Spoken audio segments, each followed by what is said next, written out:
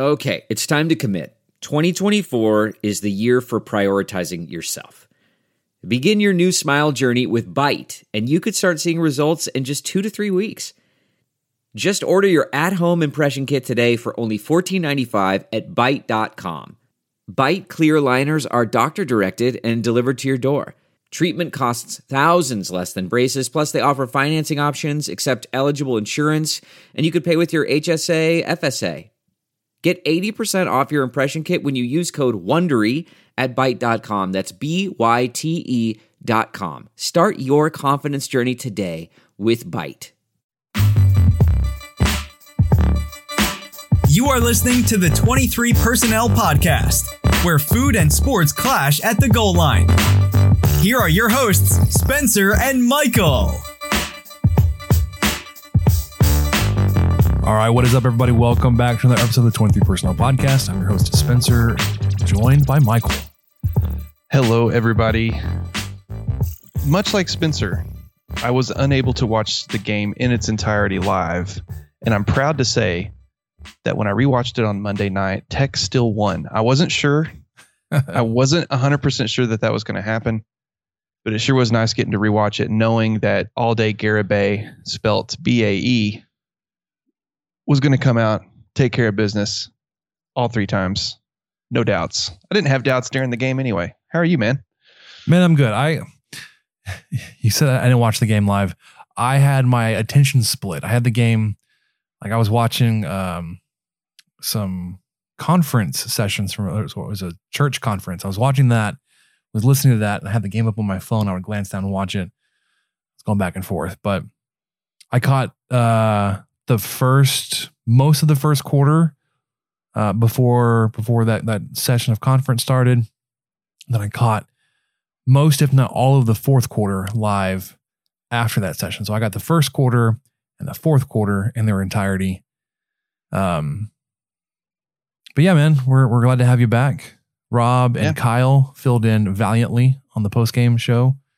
They were great.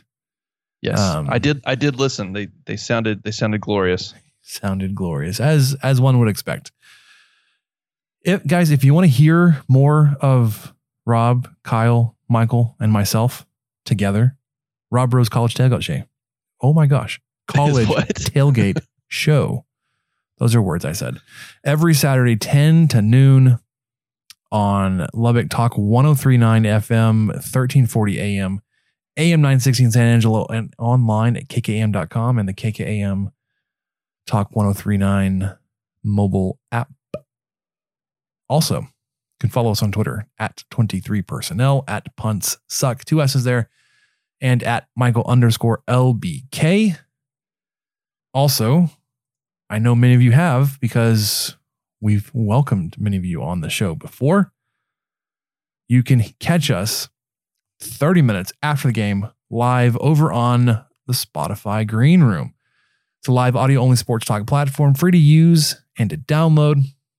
Talk to us, other Tech fans in real time. It's perfect for our post-game instant reaction podcast that we do. And best of all, you can join us, share your experiences, your takes from the game. Start or join ongoing conversations, watch games together, react to the biggest news, rumors, and games. Talk with our sports fans, insiders, athletes, and executives in real time. Join in on conversations with me and Michael. Have a chance to be featured on the 23 Personnel Podcast. We host rooms, like I said, every Saturday, 30 minutes after the game's end. Come through and talk with us live. All you need to do is download the Spotify Green Room app. It's free in the iOS and Android app stores. Create a profile, link your Twitter, and join the group. Follow me at Spencer Rogers and at Michael McDonald to be notified when we go live. Come with your spiciest takes. Michael, tonight we're going to do a final wrap on West Virginia. I want to get some of your thoughts on the game since, like I said, you weren't available to join us live on Spotify Green Room. And then we'll talk about this weekend. See if our outlooks have changed as Texas Tech sits at 4-1 through 5 games. I've heard some people have, some people haven't. I've heard a lot of people really down, like on the win. It's like, but it was a win. So I want to get Yes. your feel, your pulse after the victory in Morgantown. So let's get there next. Let's talk about football, wrap up the West Virginia game, and then talk about TCU.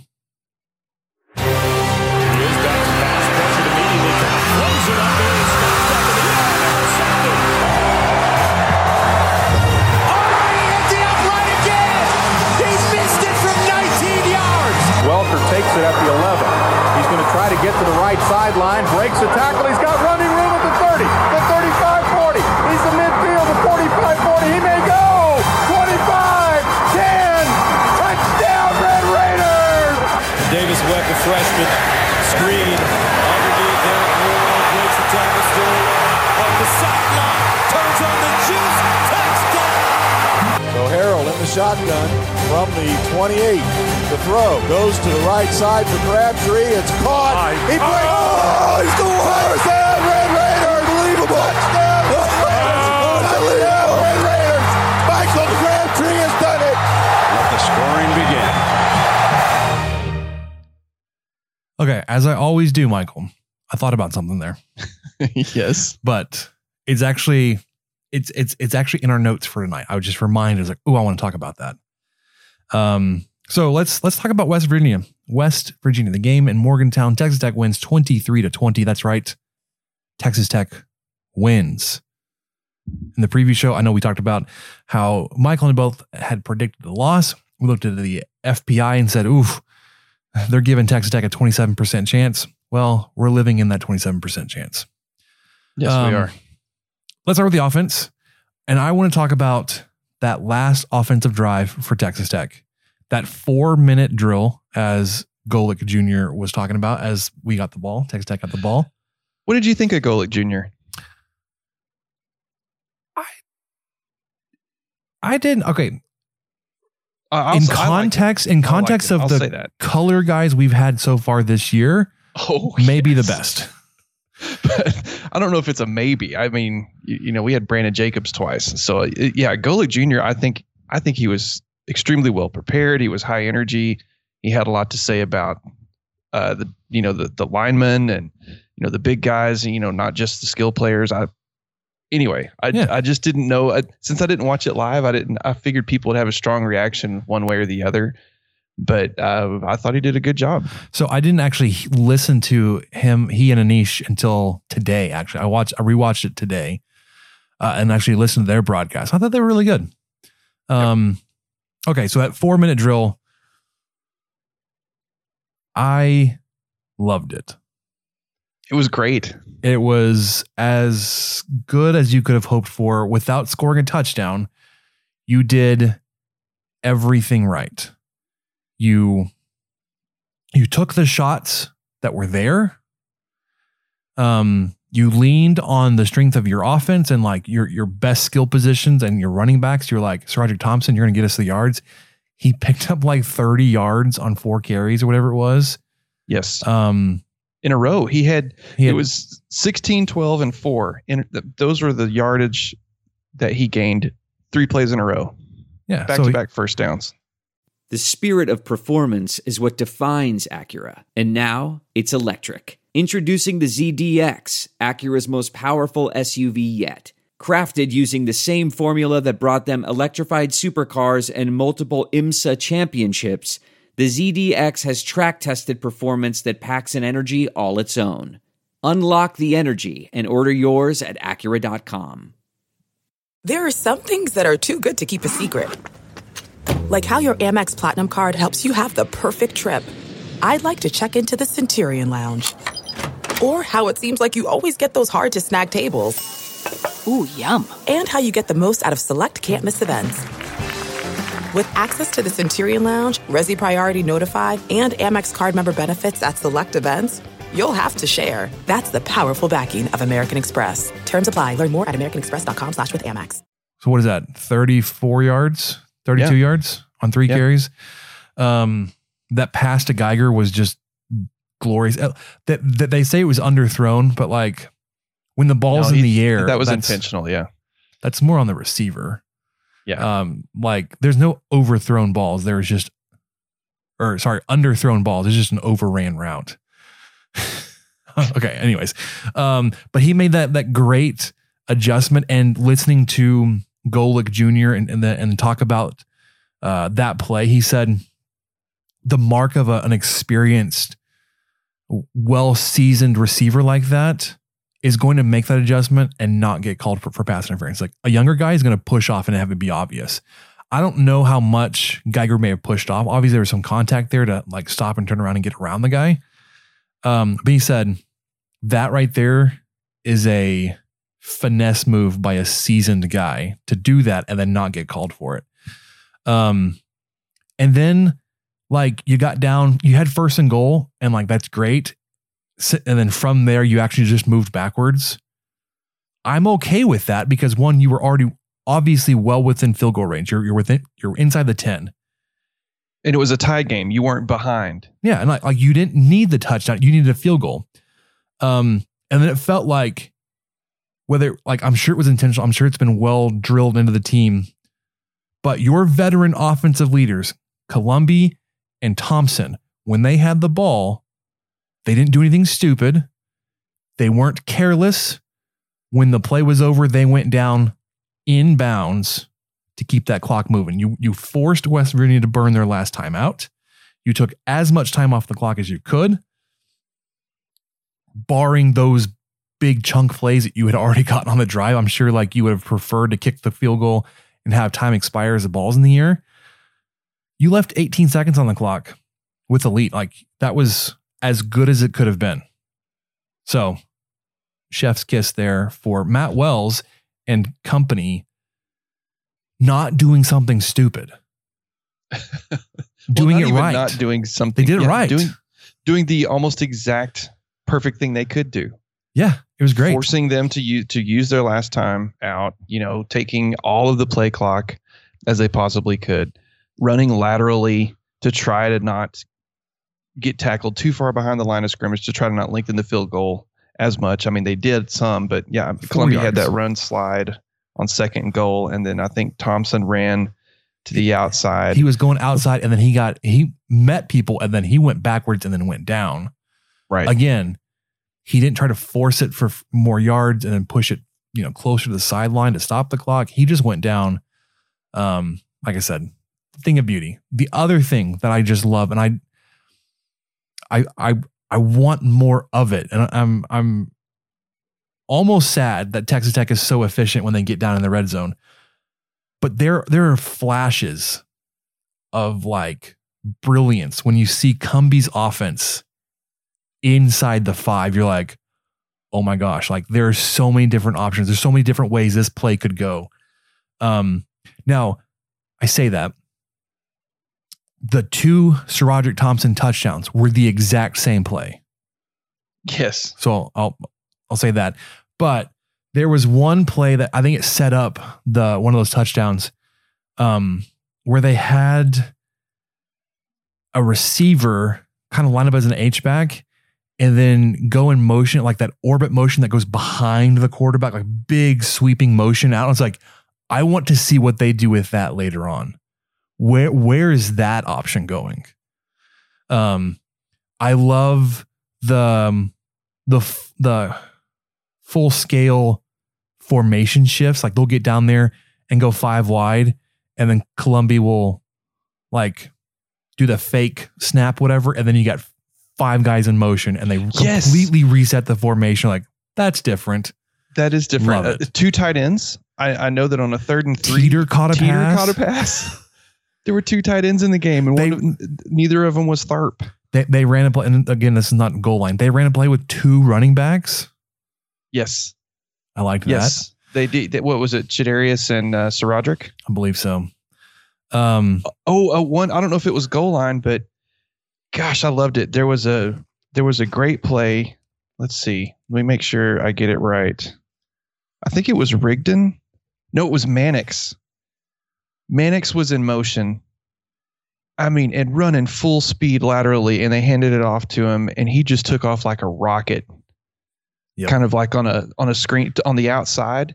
I loved that because I mean, he was, by the time he got the ball, he couldn't have been going any faster. It was a 3rd and 6. I don't know how much he picked up, but he definitely picked up well past the sticks on that play. Yeah. That was a fun one to see too. I'm liking, now again, I think this is more of the opportunities arisen since Shuck is out, but I'm liking that Donovan Smith is getting in. And so far, like when he gets in, he's running the ball, right? Mm-hmm. Long game here is he's going to take a step forward towards the line of scrimmage and then step back and just drop a dime over people's heads. And I can't wait for that.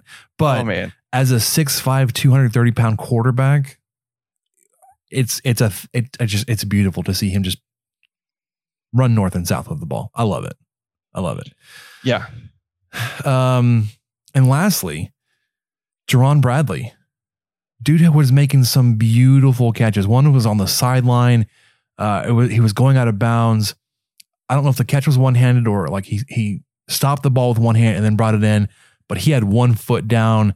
His body, his torso was leaning out of bounds. It was a great catch. And then he had one, another one. It was like he's coming on. He's showing the depth of receiver behind Ezukanma that we don't get to see a whole lot, because when Ezukanma's playing, like you're not taking him off the field unless he needs a breath.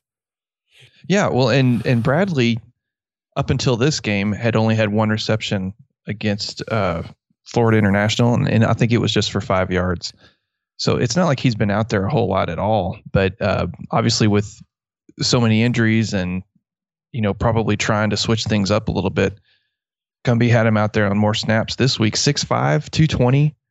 And I don't know if it just listed him as a freshman. I don't know if he's a COVID freshman or true freshman or what. I should have looked into that further. Oh, okay. Well, I mean, I'll do it real quick. I am looking forward to seeing a little bit more out of him, because yes, it was just 2 catches, but they were big opportune catches. I think, let me see where one of the first ones he had. He had a great catch on a slant on Tech's second drive, which that first drive, y'all talked about it, I think, or I might be getting it confused with the Gambling Gauchos podcast. Check that one out too. They released an episode Monday. But that play on the first drive where Geiger threw the interception, that was kind of, I don't know. We just talked up Cumbie a lot. Maybe don't call that play as much, or or have Geiger know, maybe don't throw it into double coverage. It could have been triple. I kind of don't remember. And they were moving the ball. They didn't need to come out with trickery. I mean, they were just gashing them the whole drive. To defend Cumbie and Geiger, like Fungi was in position. He had his hands on that ball too. Like, it was not a poorly thrown pass. Yeah, questionable decision to throw it into what ended up being double coverage.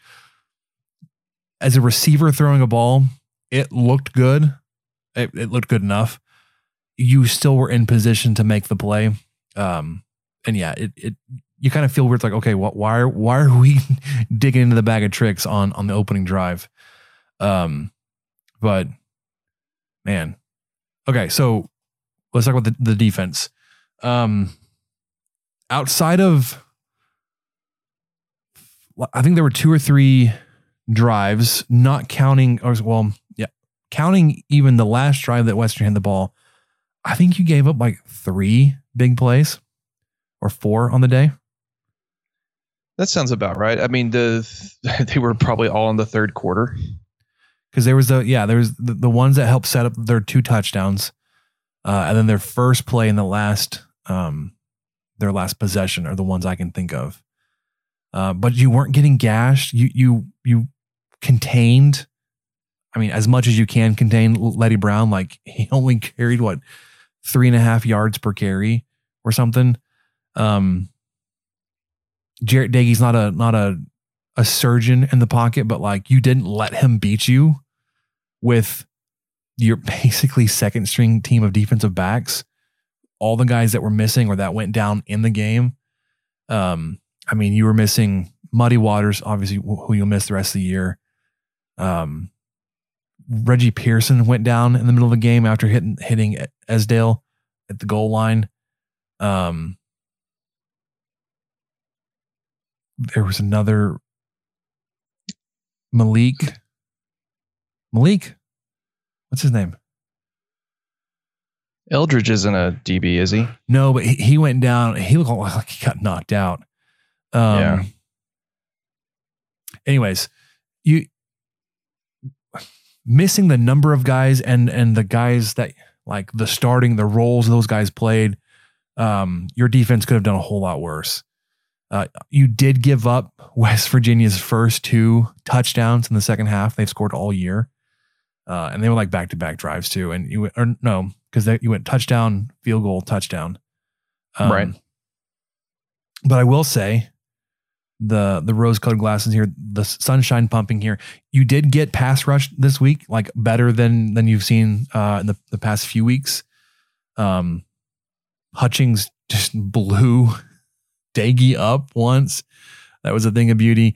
And it felt like that was let's see, what was that? It was an 8-yard loss. 8-yard loss. Like he was an 8-yard loss on that. Double teamed at the snap. Like the center kind of passed him off, but very like nonchalantly put his hand out like, okay, you got him.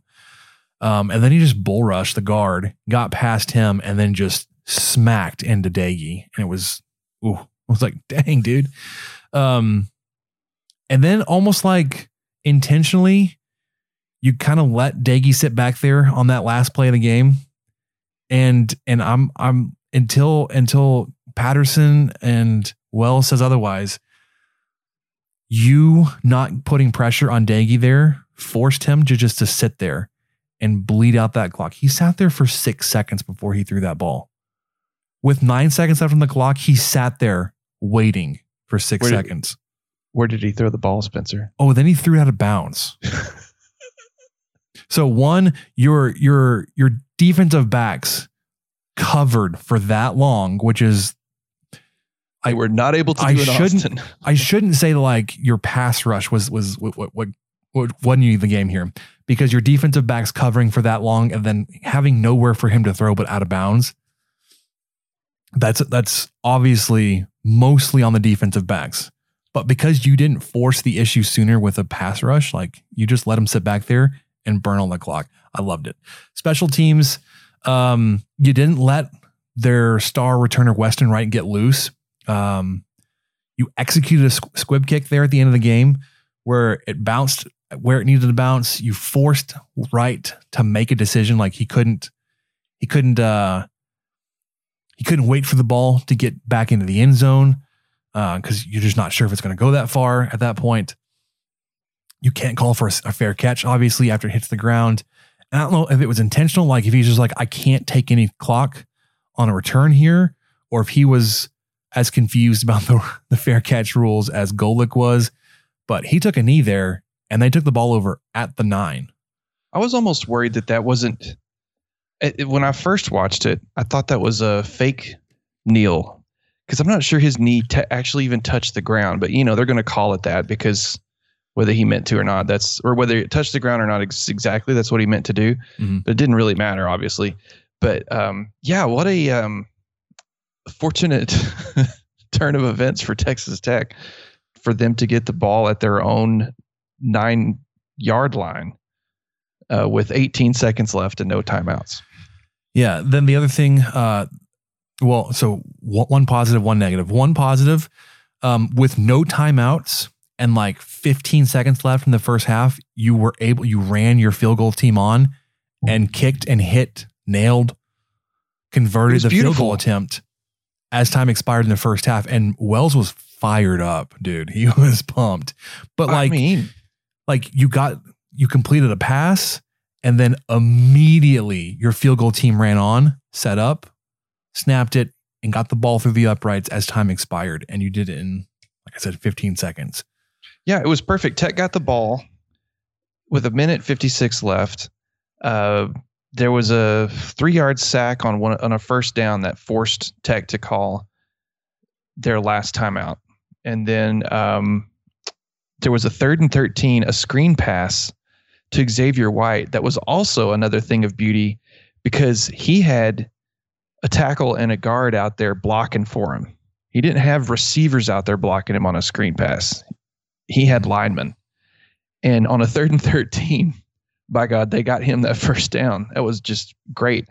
The other good thing that helped Bell Tech out a little bit during that drive was after that first down, there was they stopped to review the spot. So that gave Tech a lot more time to line up and kind of get ready. Then our man Bradley came through with an 18-yard catch. Mannix had a 12-yard catch. It was 3rd and 10 with 24 seconds left. And I forgot who caught it. I think it may have been Mannix again that caught it on 3rd and 10 for a gain of 4 yards. 16 seconds on the clock.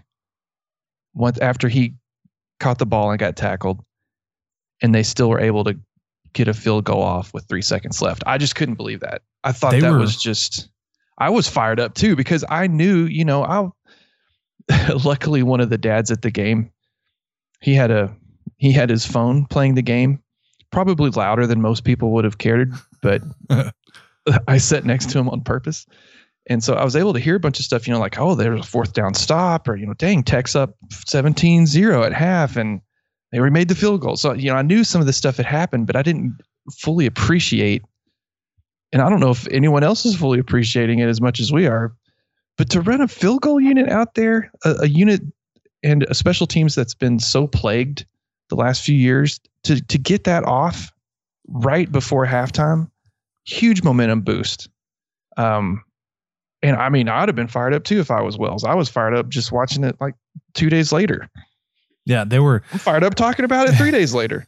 It's a field goal, but I just am like, oh my gosh, that's incredible.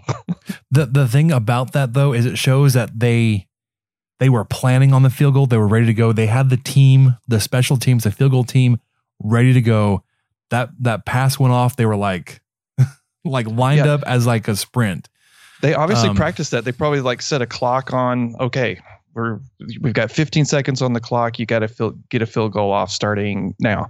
And I mean, good for them. Good job. It worked. Good job, special teams coach. We don't get to say that a whole lot. Because here, and I'm going to negate the good job, special teams coach. Yes, I don't understand why we're not fair. We're not calling for fair catches on kickoffs, and this is as much as data analytics drives today's game and like everything, especially baseball, but football, like if you ever see that picture that we have of the meeting room, they've got like a chart on the wall. And it says, if we get possession of the ball within these 10 yards, there's a 76% chance or expectation that we're going to score points. Mm-hmm. If we get the ball within this section of the field, 89% chance we're scoring a touchdown. Like they've got this tracked and they're charting it. And obviously, where is the data and the informatics to inform people that like, no, you don't return kickoffs. Not until the rules change. Not until it goes back to the way it was. Because right now you are heavily incentivized to take the fair catch. And I do not understand why Texas Tech is not. And this is not a slight on the returners. But even getting back to the 25, which is where you'd get the ball out on a fair catch, like that is risky. Like you're not doing that even regularly on your returns. You're risking one, that you're not going to make it to the 25. You're risking injury and you're risking a turnover, because we've seen fielding issues on kickoffs and punt returns, but on kickoffs this year, Tre'Davious Townsend, the very last kickoff he returned, he nearly went out of bounds inside the one with it, trying to corral it. And then, like, again, I'm not trying to knock the kid because now he's hurt and he's gonna miss the rest of the year, but like, had his shoulder blade broken on a return. Like, how do you break your shoulder blade?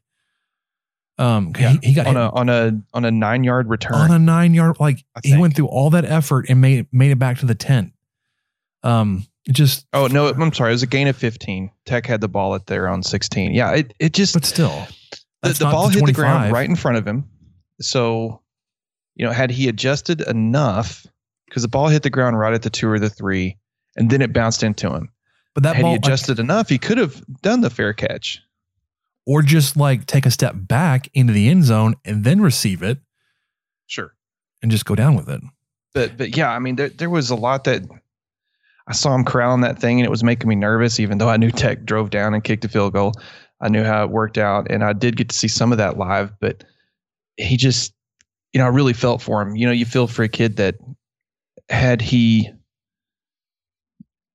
been drilled to him a little bit harder to try to take the fair catch whenever possible or try to get the touchback whenever possible, he might not be out for the rest of the year with a fractured scapula. I mean, dang. Like, what a freak injury. Yeah, that hurts. I can't imagine. Yeah. So, I mean, I hope he's doing well, because I really was. We talked about this. I think it was against Florida International, where he came alive on a couple of drives, and we talked about how fast he was and how great it was to get to see him thrown in the offense. And we talked about it already tonight. He was in a couple of 2-back plays.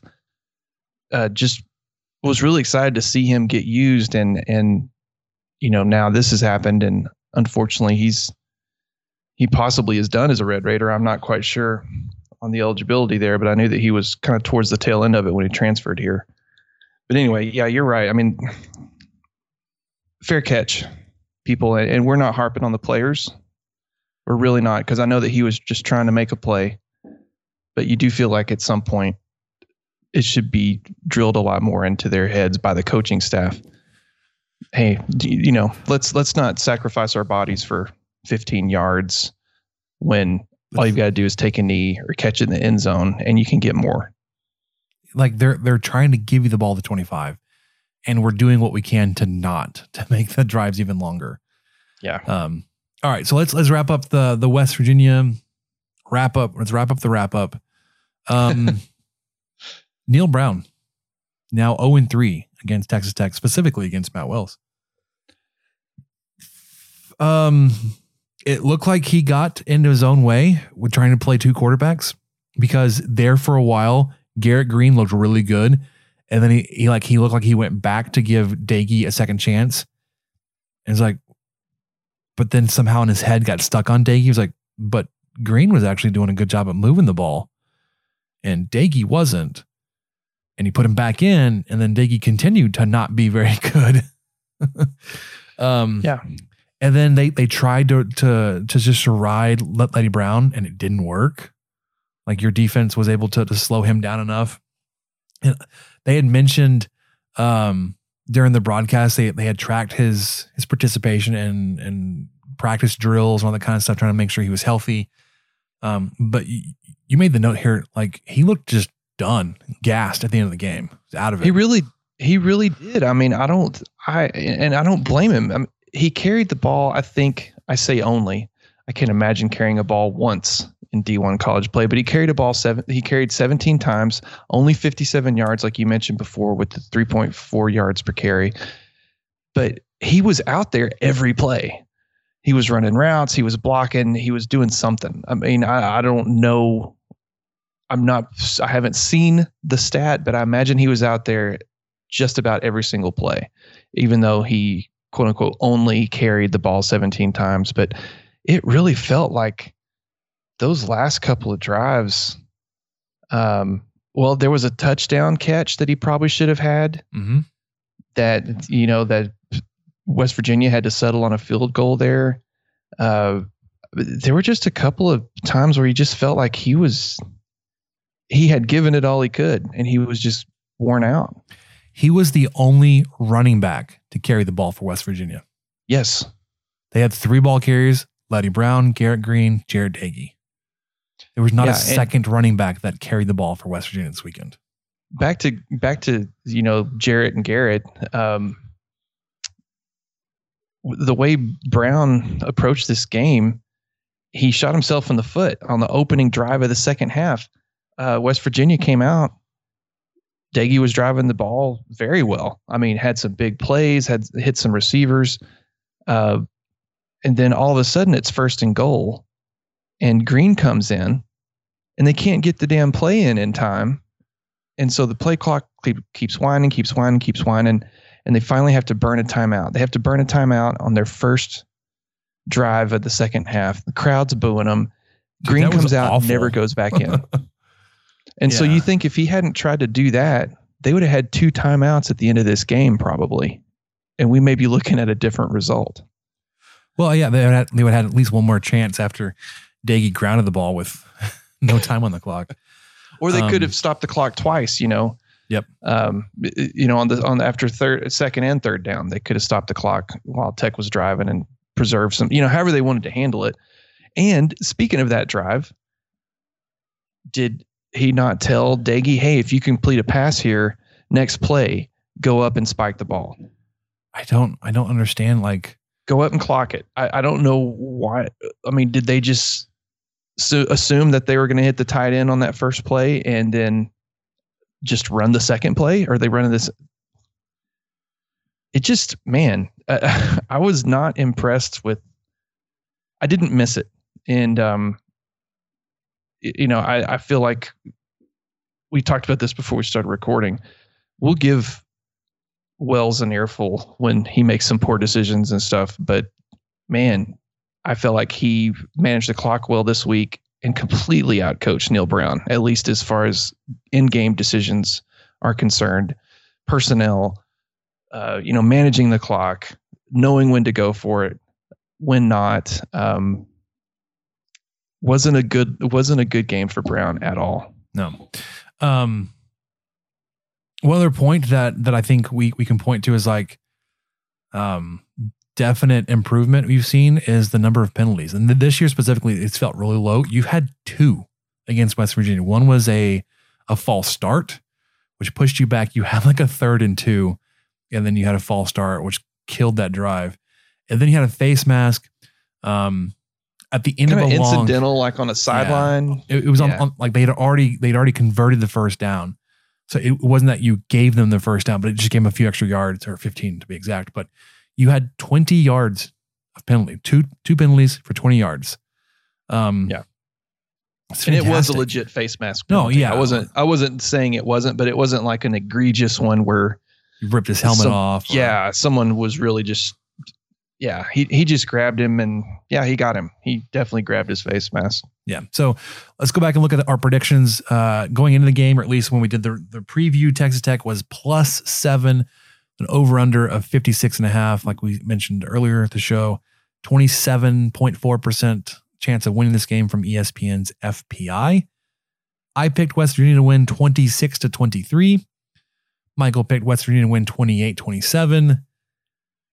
Texas Tech won 23-20. So we had something right. I was 6 points off West Virginia.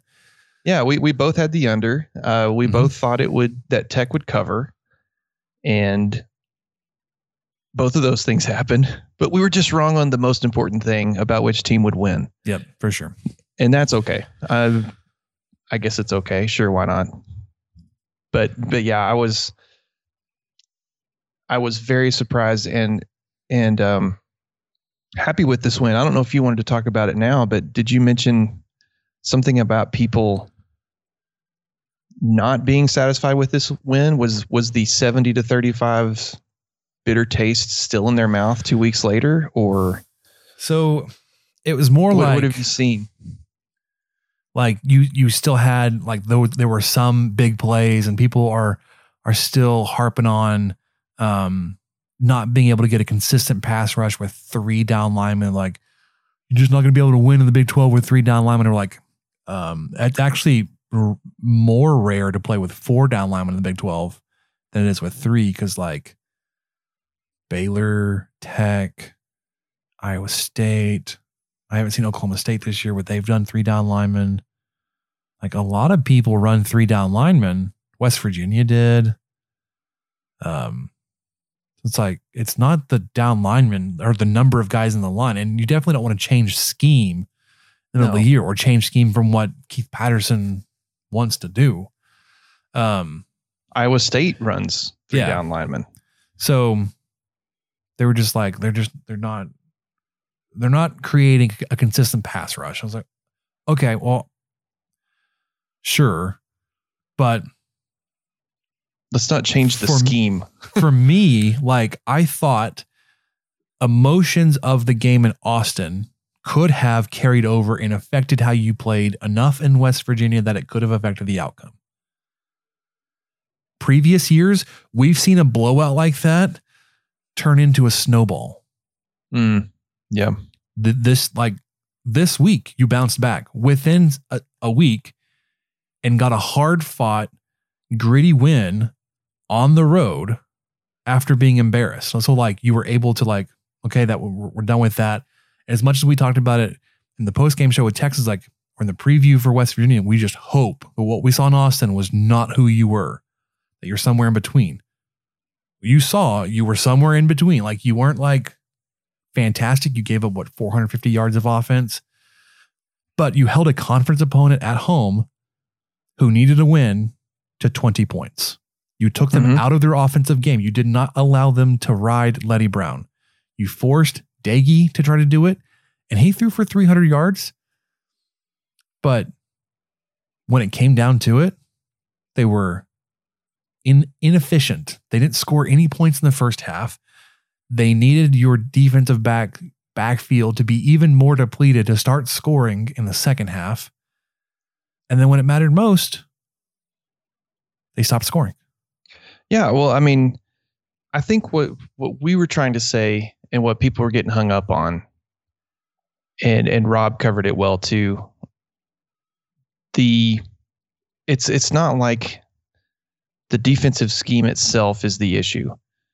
It's just that it seems like a lot of times, especially last week, the three guys up front were losing the battles. They weren't winning the one-on-one battles. And then on top of that, Patterson wasn't bringing other guys to rush as much either, with the hopes that Thompson would not carve you up. This week, it was similar, but I felt like he used his blitzes a little bit more. He switched them up a little bit. I know that Schooler, it was on the second drive of the game. He came in and knocked the ball out of Daggy's hand, and Tech recovered a fumble. That's some pressure for you. I mean, that was a good look. I think what Patterson seems like he had done a lot is, he'd have the three guys rushing, and then he would bring a linebacker in here and there.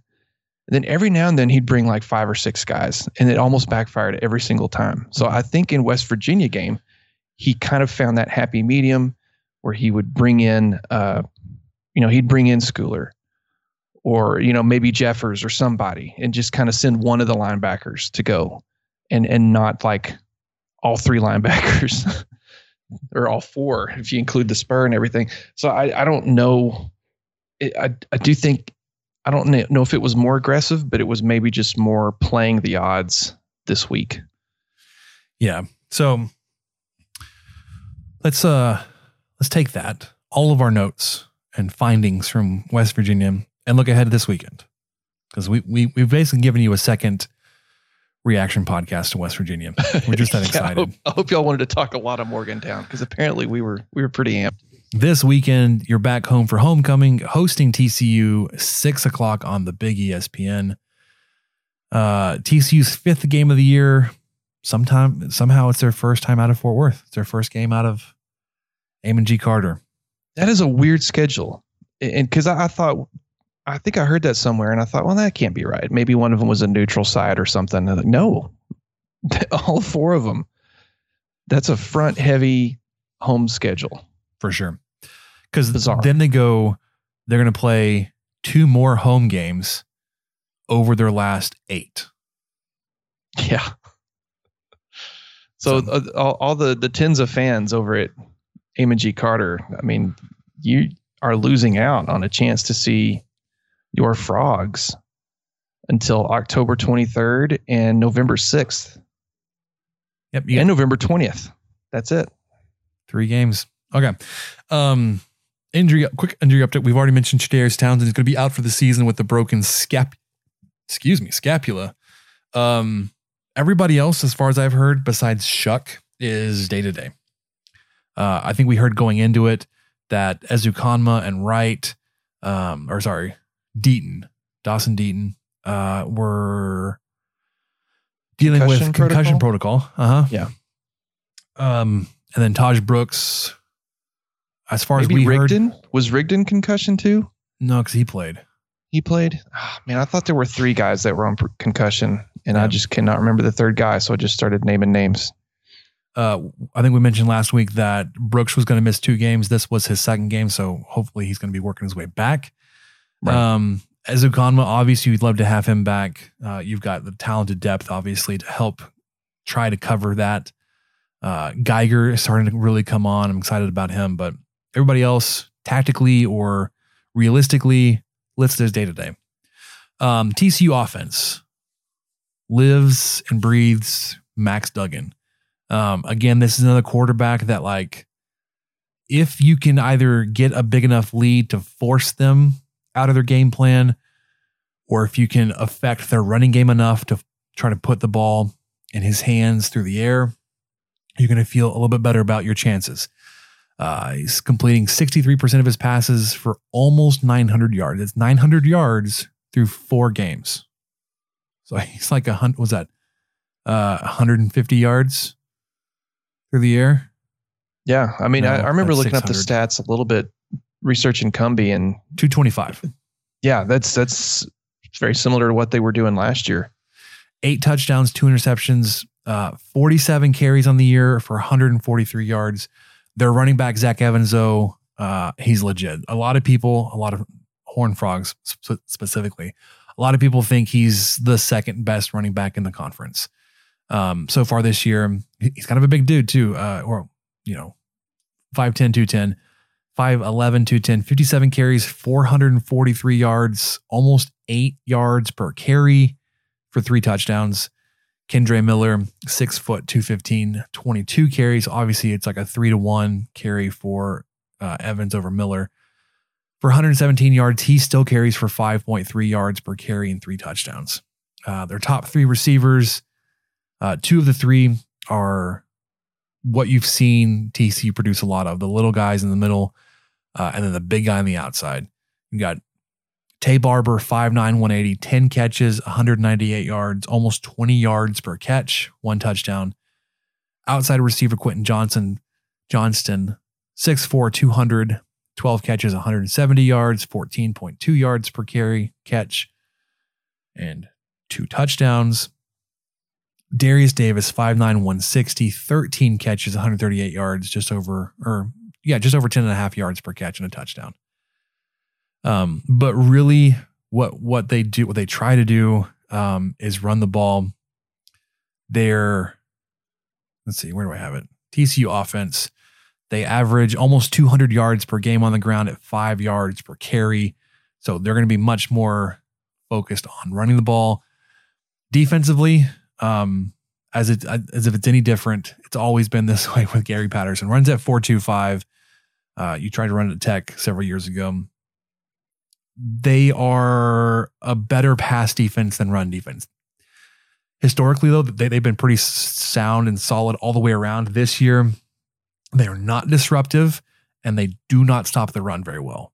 They only have 5 sacks on the year through 4 games, 4.2 tackles for loss per game, which is 115th in the country, as opposed to West Virginia that had like 9.5. Yes. Well, and they're also averaging, of those 5 sacks you mentioned, defensive end Dylan Horton got 2 of them last week.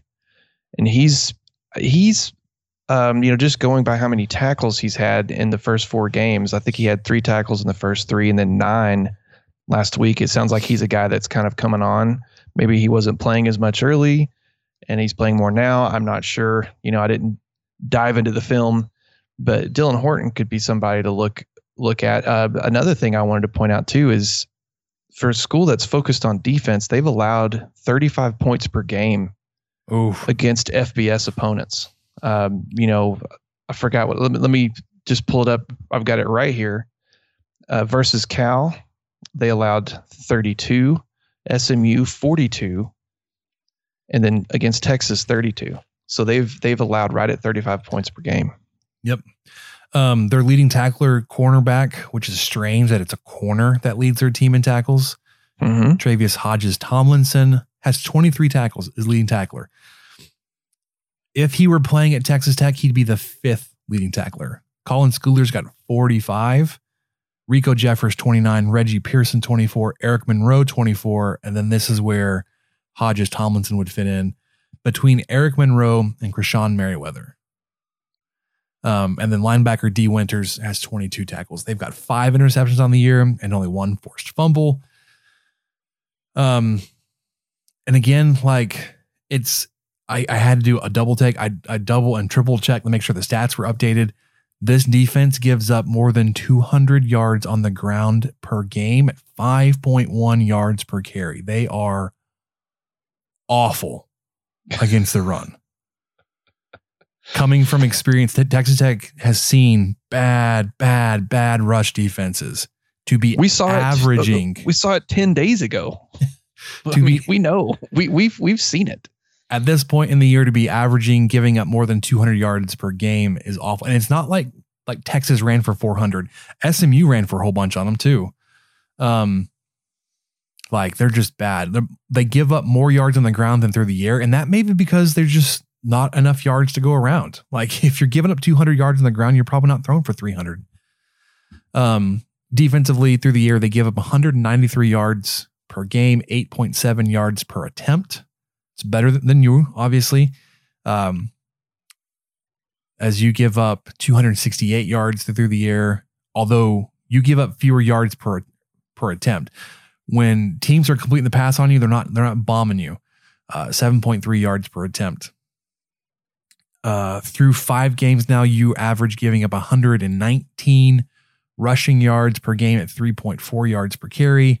This is the big matchup as they run for almost 200 yards a game at 5 yards a carry, 197, 5.0 yards per carry.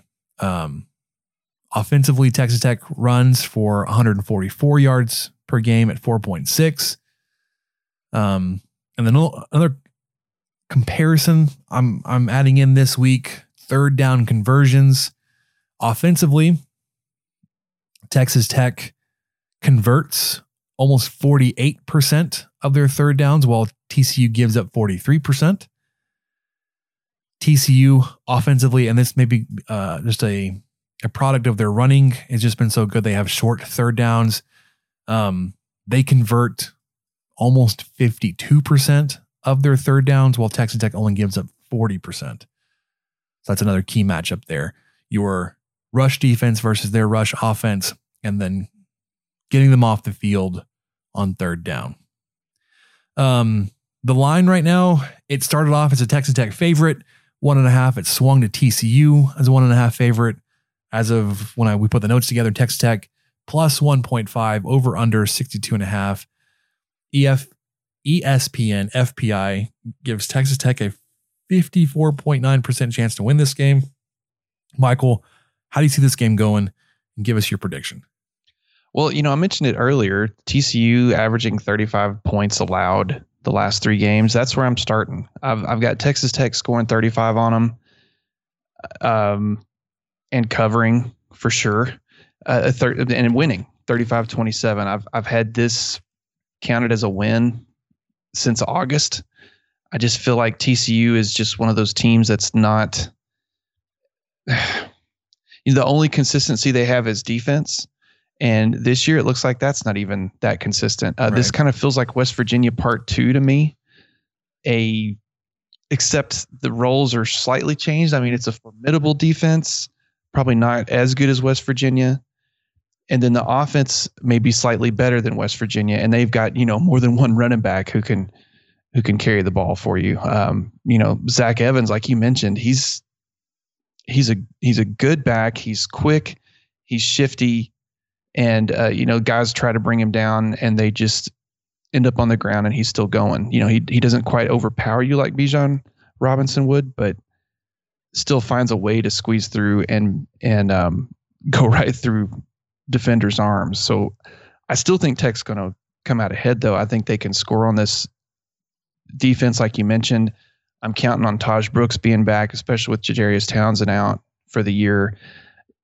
Just think about it. Just think about Taj Brooks and Shrodrick Thompson in the backfield together for the first time all year. That's going to be great if we get to see that. Ezukama hopefully back. The offensive line held up well last year, even if Deaton's not able to come back. So I'm feeling pretty good about this, Spencer. I'm ripe for heartache because of it, but I'm going for it anyway. So Tech 35-27. All right. So if that holds out, Texas Tech gets to 5 wins through 6 games. 8-4 is not too far off from there, man. I'm just saying. Wow. I'm just saying. Let's not look ahead too much yet. Well, and so the problem, and Rob kind of brought me back down to earth a little bit on the post game show when I was talking about the next 3 games: TCU, Kansas, Kansas State, and I said they're very winnable because I don't know if they're very winnable. And I was like, okay, I get your point, because Kansas State, better always has our number. I'd say better than their record. They're just like they're hanging in there, and they're just so close.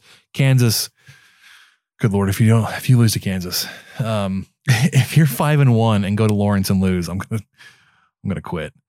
All right, so I've got, and I said this going into the Texas game, so I'm a little gun shy of pulling this trigger again. I think the best part of your defense lines up with the best part of their offense, right? Your rush defense versus their rush offense. If, and I'm going to start with an if, because I'm not going to say you will, but if you can slow them down and keep them from doing what Texas did to you and keep them from running for 200 yards against you, if you can keep Duggan from converting third downs every time he's out there with his feet, I think that, like, there's nothing about their defense that worries me as it probably had in the past. The rush defense really, like, as much as teams probably really love to go against Texas Tech and be like, I just want to run the ball every play. I want to run the ball against TCU this weekend. I want to see Brooks back. I want to see Roger Thompson get more of a load. And I want to see Xavier White all have great days. Have Donovan Smith have 35 yards. Please and thank you. Just still setting up that long game for when he just throws a complete bomb against Kansas State. No, he's going to do like against Kansas or something. We're like, man, you wasted it on Kansas. What are you doing? But if you're able to force Duggan to move the game to his hands instead of his feet, I think you can win this game. And I've actually got Texas Tech not only covering, but winning as well, 31-24. Also a touchdown win for you to get to 5-1. And again, I'm saying, like, I'm looking ahead. If you were to win this weekend, get to 5-1, you've got Kansas next weekend, 6-1. All you have to do, and like, I would be disappointed if you're at 6-1 and then go 1-5. Or 1-4, whatever it would be to finish. Like 7-5 is like bare minimum at that point. Anyways. Yeah. Okay. Texas Tech 31, TCU 24. Lock it in.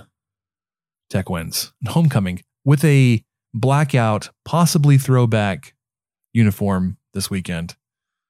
Hopefully. Well, they've been, my friend Adam, shout out to Adam, down in Burleson, God's country. He lives right down the road from that Miller Coors plant where they're making the Yingling beer. So good for him. Pick up a 6-pack of that if you haven't already. So he's the one who brought to my attention a while back that the theme of this year's homecoming is like 2000s, early 2000s movies or something like that. And so he thought, well, that means we've got to bring back the Bass Boat helmets from the Graham Harrell days. And I would just love that. I would absolutely love if that actually happened, to get to see that in high definition. We didn't really, high definition was just kind of becoming a thing in like 07, 08. It definitely wasn't 4K. Well, and it wasn't broadcast either. It wasn't like, no, you're getting live TV in 4K. Or no, it was 1080. Yeah, so you were getting 1080p, hopefully instead of 1080i, like a plebe, but like a poor. But yeah, there's no 4K, no UHD, none of that. So anyway, I would love to see all that in the glory of the Jones. And to remind you guys, kickoff's at 6. Games should be over between 9:30 and 10. So we will go live again on Spotify Green Room, probably about 30 minutes after kickoff, as we've talked about, every week for the last several weeks. This is a great app. It's live, audio only sports talk platform. You can talk to me, other fans, athletes, And insiders in real time. You can get in on the conversation that you listen to here every day. You can share with us your own takes, what you thought of the game, what you think needs to happen the following week, what adjustments need to be made, your favorite thing that happened at the game. Was there a flyover? Tell me more about it. This is your chance to be featured on our podcast. So download Spotify Green Room app. It's free in iOS and Google Play app stores. Create a profile, link your Twitter, join our group. We don't really have a group, but the way to be notified is to follow me, Michael McDonald, or follow Spencer Rogers. And actually really be sure you follow Spencer because he starts the room the majority of the time. And so when he starts that room, you'll get a notification on your app.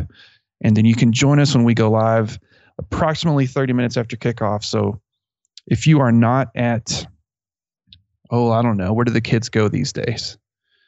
If you're not at Chances Are, or you're not at Blue Light, or you're not at, I don't know, the library, is that still a thing? Then join us at about 10 o'clock and we'll talk some Texas Tech, Texas Christian. Yeah, man. All right. So we'll wrap this up with just looking around the rest of the Big 12. Only 6 teams are playing this weekend. 3 games, as far as I could tell. Texas Tech, TCU at 6. You got the Red River Showdown in Fair Park. I'm actually going to be in Dallas this weekend. And my mom said, hey, do we want to go to the fair? She's like, oh, wait, it's the Texas OU weekend. No. I was like, good call. Madhouse. Oklahoma, as of today, 10-5. Oklahoma 3.5 point favorite versus Texas. Oklahoma, I think we've seen holes. They've struggled to put teams away. It was a close game against West Virginia. It was within a touchdown to Kansas State. Although they needed a review to overturn an onside kick up there in Manhattan. Apparently the kicker had touched the ball twice with his foot. Even though it was recovered by Kansas State, they were able to get that back. Oklahoma 3.5. So close game, as I would just assume it would be, because Oklahoma just can't put teams away. Texas, I don't like it. I'm staying away from it. I don't even know who I would feel good about winning this game. I think I would take UT at plus 3.5 just because OU has yet to cover except against that crazy game. Yeah. Against the no-name school. But they and I'm a guy who picked them to go 11-1. And I picked UT to go 7-5. But UT looks really good. I think Sarkisian's offense, it looks like he simplified things. It looks like he's got a starting quarterback now. Thompson seems like the guy. So I don't want to, but I think I would pick UT to not only cover, but probably win at this point. They just seem like they're playing better. They just seem like they're playing better. And OU just seems like they've won the games. That's the important thing, is win the games. Who cares if you cover the dang spread or not, aside from our fellow gambling gauchos, they care. But if you're winning games, you're winning games. But UT, I just do think they have looked more competent. All right, the other game, West Virginia at Baylor, again, could be real low scoring and ugly. Baylor's a 3-point favorite here, which is basically all the points you get for being a home. Man, again, I don't feel good about this one, but give me Baylor? Me too. I think that's where I'm at. I think I would, if I had to pick, I'd take Baylor on this one. Forgive me, I'm completely spacing how did they do last week? Were they off last week? Because they beat Iowa State. That was a huge upset, and then I think they lost last week, but I can't remember who they played. Oh, it's terrible. They played Oklahoma State 24-14. Okay. Because Oklahoma State's suddenly starting to look. They're decent. They're ranked 12th. Ugh, I hate it. I hate it so much. But yeah, I think I would take Baylor -3 on this one. But That's not a real knock against West Virginia. I think West Virginia could probably score some points on it. But yeah, I'm with you. It's going to be one of those like 21-17 kind of things, maybe. Okay, so listen to the rest of the Baylor schedule, though. So they've got West Virginia this weekend. Then they host number 10, BYU. Oh, that's right. Then they host Texas 2 weeks after that. They have a bye week. Then they go to Fort Worth. Then they host Oklahoma. Then go to Manhattan. Then host Texas Tech. Like, as strong as we said that they may have been, that they may crash here at the end. Yeah, that's a pretty rough They may go. come crashing down here. Because they beat Iowa State, which I don't think anybody was expecting. Oklahoma State took care of them by 10. This game and then that TCU game, maybe their last shots. Crossing my fingers because I hate the Bears.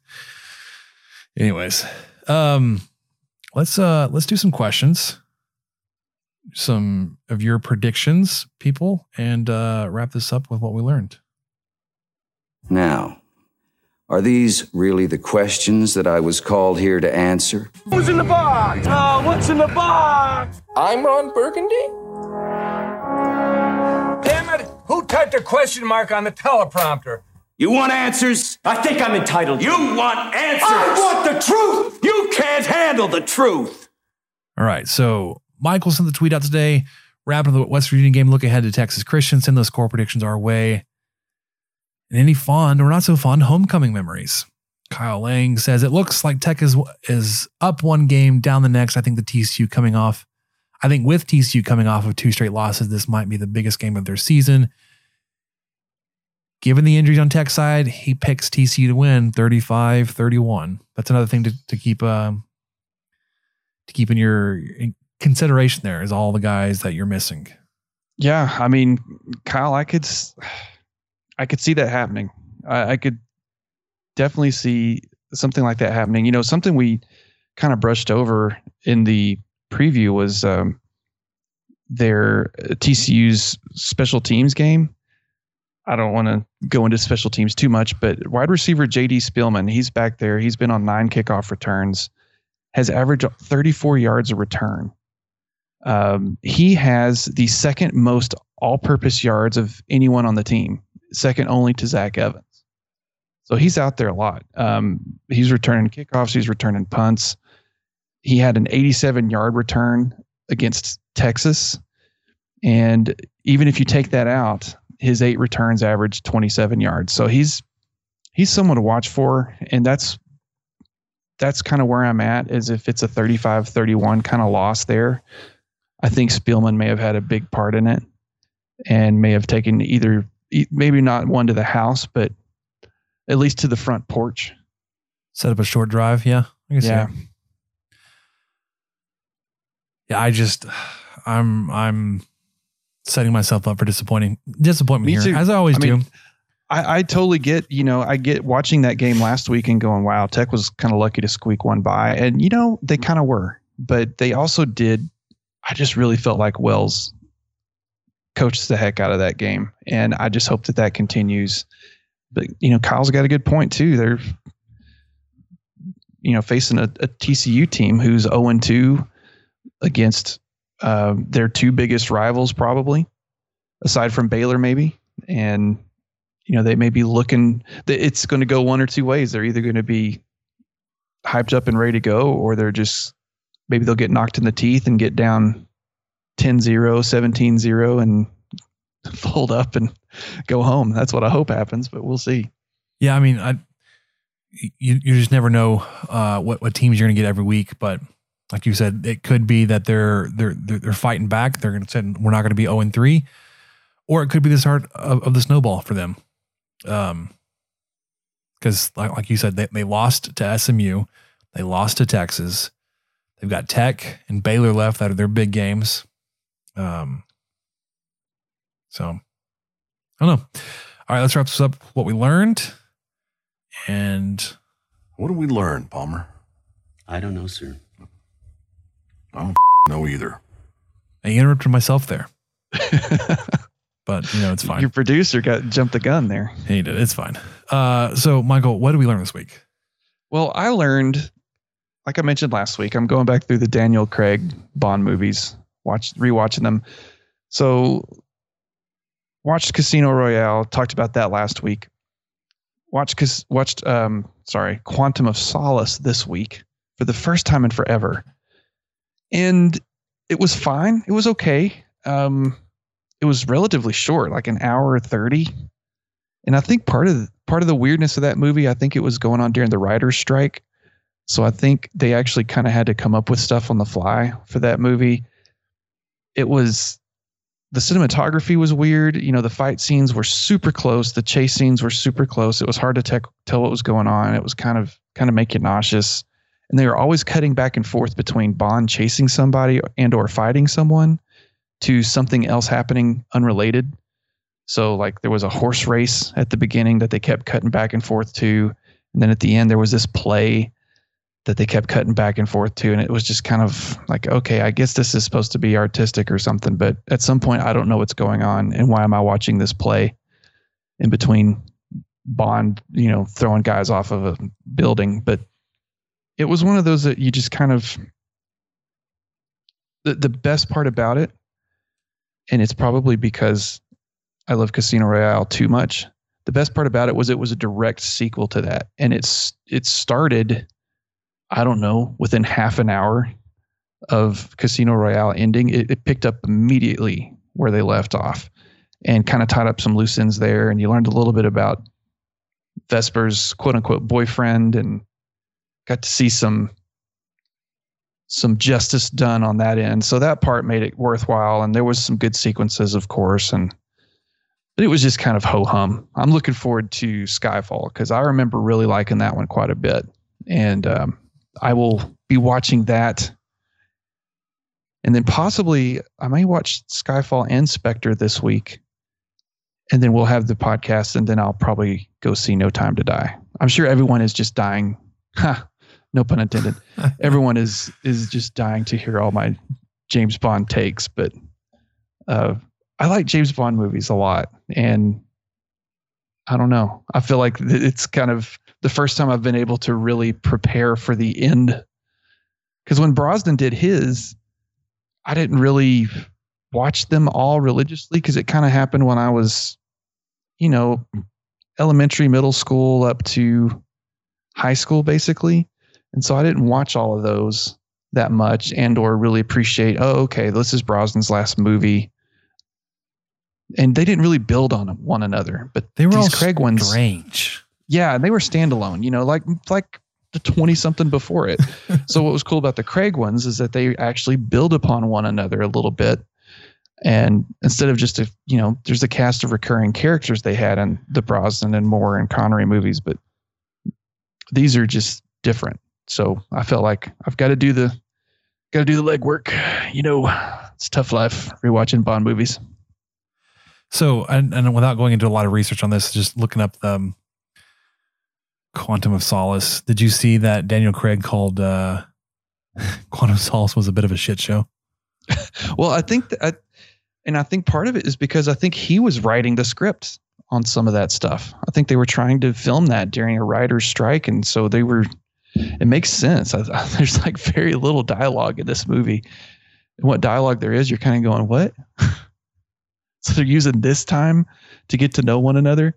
Like they basically like hijack a plane, not hijack a plane, but they pay a guy to take his plane knowing that he's going to tell someone that, hey, James Bond and this lady just took my plane. And we finally learn who she is, like while they're on the plane.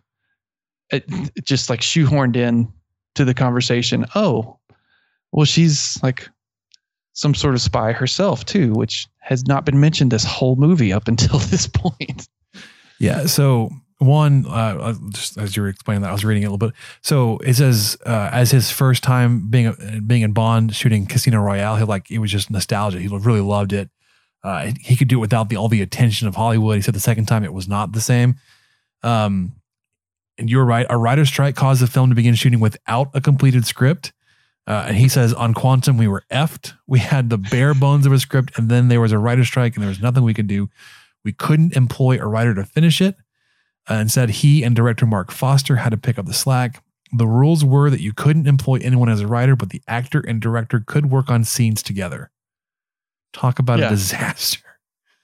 Yeah. So it was, I knew that going in when I rewatched it, and I didn't absolutely hate it or anything like that, but it was just kind of one of those, if they hadn't tied it into Casino Royale like they did, I probably would have really disliked it.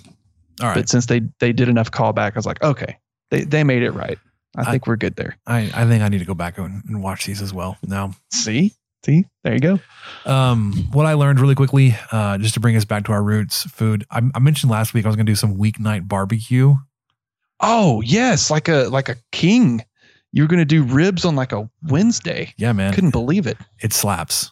Because usually, you're like, if you're having barbecue, it's like during the week, it's because you're going out somewhere. But if you're making it yourself, you're either working from home or taking a day off to do it. You're living the dream is what you're doing. So I made a rack of ribs last week, and it was delicious. Loved it. We did a German theme. We kind of had our own little Oktoberfest party. My wife made a delicious coleslaw with a lot of fresh apple and stuff, and a hot German potato salad, and with bacon and chives, and had some vinegar in it, so it really kind of popped and stuff. And then I did 2 different kinds of brats on the smoker, which has to be the easiest possible thing to do on the smoker. That or queso, man.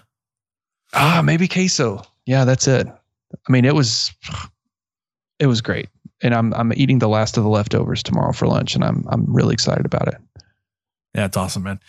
All right, that'll do it this week for us on the 23 Personnel Podcast. A little bit of a longer one, getting you ready, hopefully, for a Texas Tech victory here this weekend, homecoming as Texas Tech welcomes in TCU. For Michael, I'm Spencer. We'll catch you next time.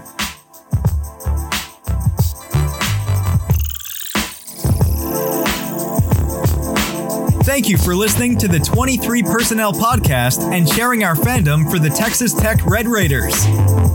You can connect with us on Twitter at 23personnel, Spencer at Puntsuck, and Michael at Michael_LBK, and find even more great content over on stakingtheplains.com.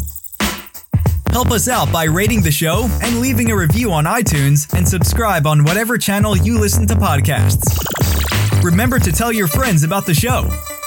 The guys will be back next week with another episode. And until then, guns up and let the tortillas fly.